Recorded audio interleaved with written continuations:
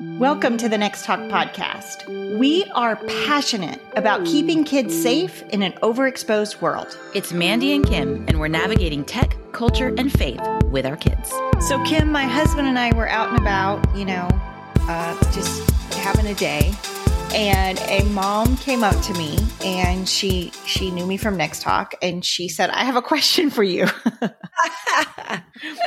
She was like, my kid is addicted to screens. Can you help? Wow. Okay.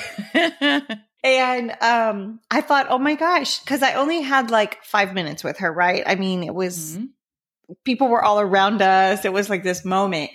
And I thought this may be a really good show because I think I just gave her like one step to try and see if it makes a difference, right? That was it.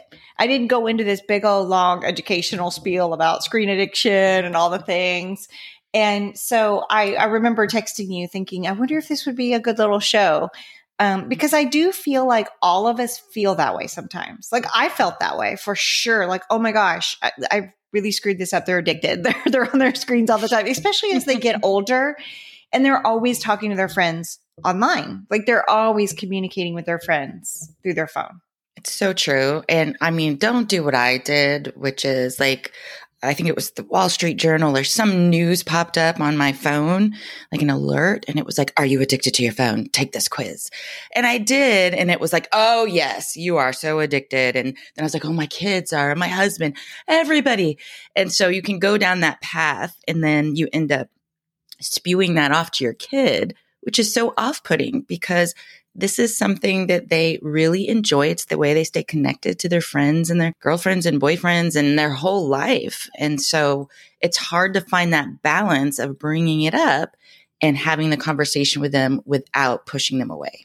Well, I mean, we used to go to the mall, right? And we would do inside jokes and laugh and talk about what was happening in our lives and our crushes and all the things at the mall, right? That's what we would do. They come home and they do that on their phones with their friends, like through the group text, through the DMs, right? And so that's how they're staying connected to their friends. Now, some kids are doing bad things. And so you do have to separate that out. If it's not just, oh, I'm just hanging out with my friends here versus, watching pornography. We've got to understand the difference, but we can't always just rush to our kids are addicted. This is a horrible problem. I do want to speak into this word like addicted too. I think it's one of those terms like bullying. I think it's overused. I think it puts a label on someone and it makes that person feel shamed. Like I know with my husband, we joke all the time. And sometimes when I'm on my phone too much, when he says, Mandy, you're addicted to your phone, like it makes me feel bad, right? It makes me feel like I'm screwing everything up. I'm wrong. And I've noticed with my kids, when I do that, it shuts down conversation and they are, again, picking up a negative label for their life that I don't want for them. So that's really what I want to talk about. Like what I told this mom, like off the cuff, try this first kind of thing. I'm really glad that you said that because the kids will even use the words like addiction and bullying and stuff all the time. I'm depressed all the time and they just lose their power. And so I'm always telling my kids, there are people who are truly addicted, who are really being bullied, who really are clinically depressed.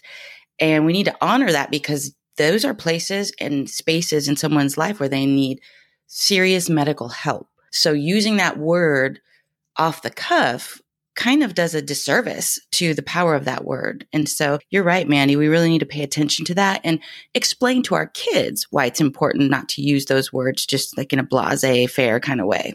Well, and Kim, that's exactly what I said to this mom. I looked at her and I was like, I think all of us feel that way sometimes, that our kids are addicted to screens. We all feel that way. But what I'm going to do is I'm going to challenge you to shift your language. Because when we tell our kids they're addicted, we're putting a negative label on them. And it's creating this place of shame where they're not going to talk to you anymore about it. Like they're not, because you're just being critical and telling them everything that they're doing wrong. So why don't you shift your language? And I think this is really, really important. Like, I think we defined this on our video study, like a stronghold versus an addiction, right? I think many people, their phones have a stronghold on them. Like we're all struggling with this balance, all of us, adults, kids, all of us, right? But I think it's really important that if we say, hey, your screen may have a stronghold on you, we need to identify that before it becomes an addiction. Then it becomes a conversation of we're identifying these things in our life that are not healthy that we may need to change instead of, oh my gosh, I'm a screw up, I'm an addict kind of thing. You know what I mean? Like there's a shift there to where it's like, I don't want to become a person who ignores everybody in real life. I don't want to become the person who comes home from school and all they do is game and they don't talk to anybody. I don't want to, eventually grow up and have my own family and ignore my own family because I'm addicted to my screen. Like, I don't want to become this person. So over here, while I'm 16, I'm going to recognize this does have a stronghold on me. And that's okay because everybody's kind of struggling to figure it out. But what can I do to make that better? And then you're like alerted to it. You're more intentional about when you're spending time on a screen and how you're spending that time. Well, and I think this is a great opportunity to do something that's really hard, which is look in the mirror yourself. Like Mandy said, we're all in this space of a stronghold. And this is a wonderful opportunity to be very humble with your kid and honest and say, this is something I'm really struggling with. And I see in your life as well, you're having the same kind of stronghold or struggle. And what if together we work on some new habits or some new things that we do to help us have a better balance? Then again, it's not about shaming or cutting things off. It's about let's help each other to do better. And it allows that conversation to continue to go because you can encourage each other. What do you think we should do? How can we do that? And then in the day to day, as time goes by, it also creates space for that conversation without it being awkward. Like, oh my gosh, my mom is always nagging me about the phone. Instead, it's how did you do today? Like I struggled at this time, or I did really good and it felt really good.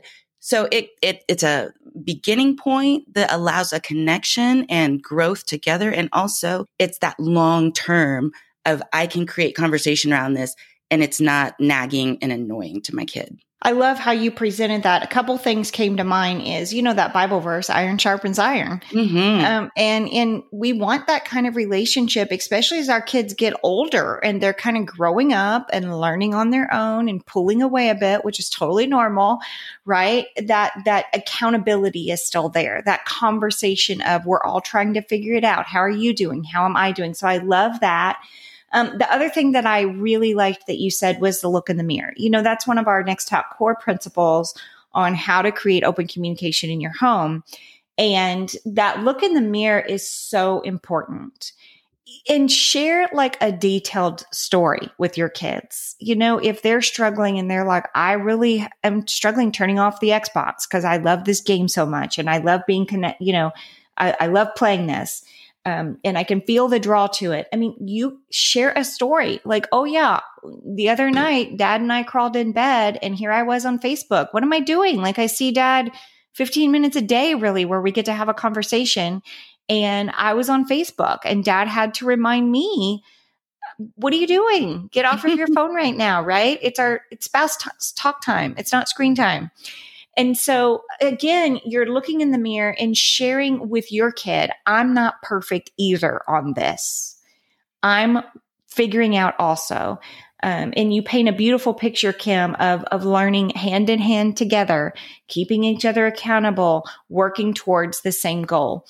The other thing that I think would be really helpful too is, and you can Google some of these stories. I mean, there's tons out there of, dad addicted to gaming or something where, lives are destroyed. Like use people in your real life or stories you've heard or documentaries you've watched or whatever to give examples to your kids. You know what I mean? Like Uncle so-and-so really struggles with this. He's been divorced 3 times. He can't quit gaming. Like, I don't want this for your life.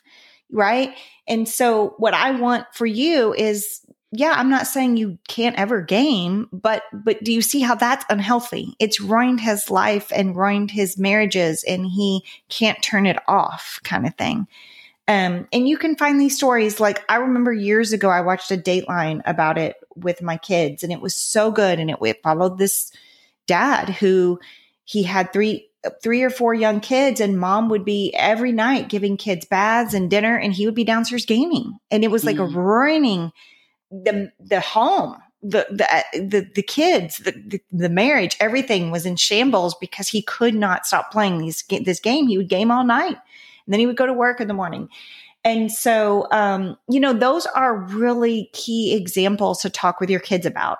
Like, I don't want you to be that. I don't want screens to take over your life. I don't want screens to rob you of the joy of human interaction and of building a family. I don't want that for you. So we have to recognize today, yeah, it may have a stronghold on us, but we're going to do this, this, and this so it doesn't become that. A few things that I want to point out. And one is anytime I use an example like that with my kids, they'll be like, well, that's crazy. That would, I would never do that, or that wouldn't happen to me. And it's super important if your kid does that to say, do you think that dad, when he was 14 or 11 or 9, ever thought that that was going to be his life? No one sets out to be addicted to something. We start somewhere and that slow trickle effect. And it just, one day they look around, they're like, oh my gosh, what am I doing? It's not something you set out to do. And so make sure you explain that to your kids. It's important for them to understand, because it's so easy to say that would never happen to me. And they need to understand it certainly could. And things don't happen overnight. They take time and it creeps up on you, so that it's relatable for them and they understand that. And then the other thing is this process of looking in the mirror and this process of learning how to communicate what you're struggling with and helping each other. It's so good to do with, gaming or phones or screens, but making sure that you're making the connection that this is their process for life. So when they're dating, when they are married with their own kids and in their friendships, being vulnerable and transparent about things you're struggling with and working together and learning how to communicate that is such a great life skill. And so anytime we're walking through something like this, I always try to say, hey, I'm just so proud of you. And this is going to help you with other things, because we want them to make that connection that the skill that they are learning about how to work through struggles in life is going to help them with other things as they get older. It's so true. It's so true. Identifying where you struggle and being like, okay, I need to do something here different because this is not working for me. It's such a great skill. And then communicating with that with all the people around you to hold you accountable, your loved ones, your closest in your inner circle. I just think that's really good.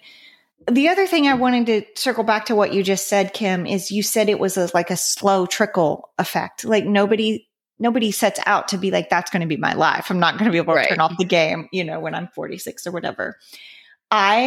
We just had Talk Hop on the show, and he said the exact same thing about drugs. And, he's a drug expert. He's a retired cop of 18 years, and he travels the country speaking about drugs, education, and all of that. And the one thing that he said, and I thought it was such a good moment on his show, he said, no cocaine or heroin addict that I've ever worked with started out being a heroin or cocaine addict. It started out with vaping, alcohol, marijuana, something that we would deem maybe smaller or not as big of a deal. And I'm using like air quotes there, smaller or not as big of a deal. And I think it was such a good moment to remind ourselves that we do have to catch the little things to prevent the big things from happening. And this is that conversation. And like you said, it could apply to screen addiction. It could apply to dating. It could apply to sex, and how far you're going to go, the boundaries around that. I mean, it can apply to so much more, which is why it's such an important conversation. Great point, Mandy. Okay, so here you are out with your husband having a day, and a mom walks up and asks you this question, like, my kid's addicted to screens. What do I do? Are those all the tips you gave her? Or is there anything else you want to share? Yeah, I really calmly said, and I was being for real. Like, we all feel that way. We all feel that way. Why don't you just shift your language? Instead of using this shameful label of addiction, start talking about how our phones have a stronghold on all of us and then working together to break the habit. Now, that was step one. Listen, if you've already done that and you're like, I've tried that for 6 months, it's not working. We're not getting, you may need to move on to step two, where you're seeing a counselor, where you're getting more people involved or whatever.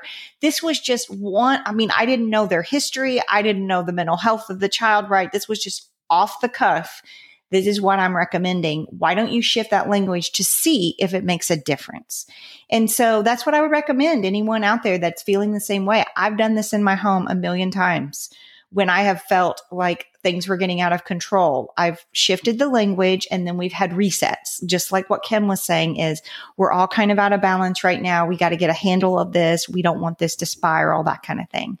And so I hope it's helpful, and just to shift that language just a bit, and maybe it'll create more open conversation in your home. This podcast is ad-free because of all the people who donate to our nonprofit. Make a donation today at nexttalk.org. This podcast is not intended to replace the advice of a trained healthcare or legal professional, or to diagnose, treat, or otherwise render expert advice regarding any type of medical, psychological, or legal problem. Listeners are advised to consult a qualified expert for treatment.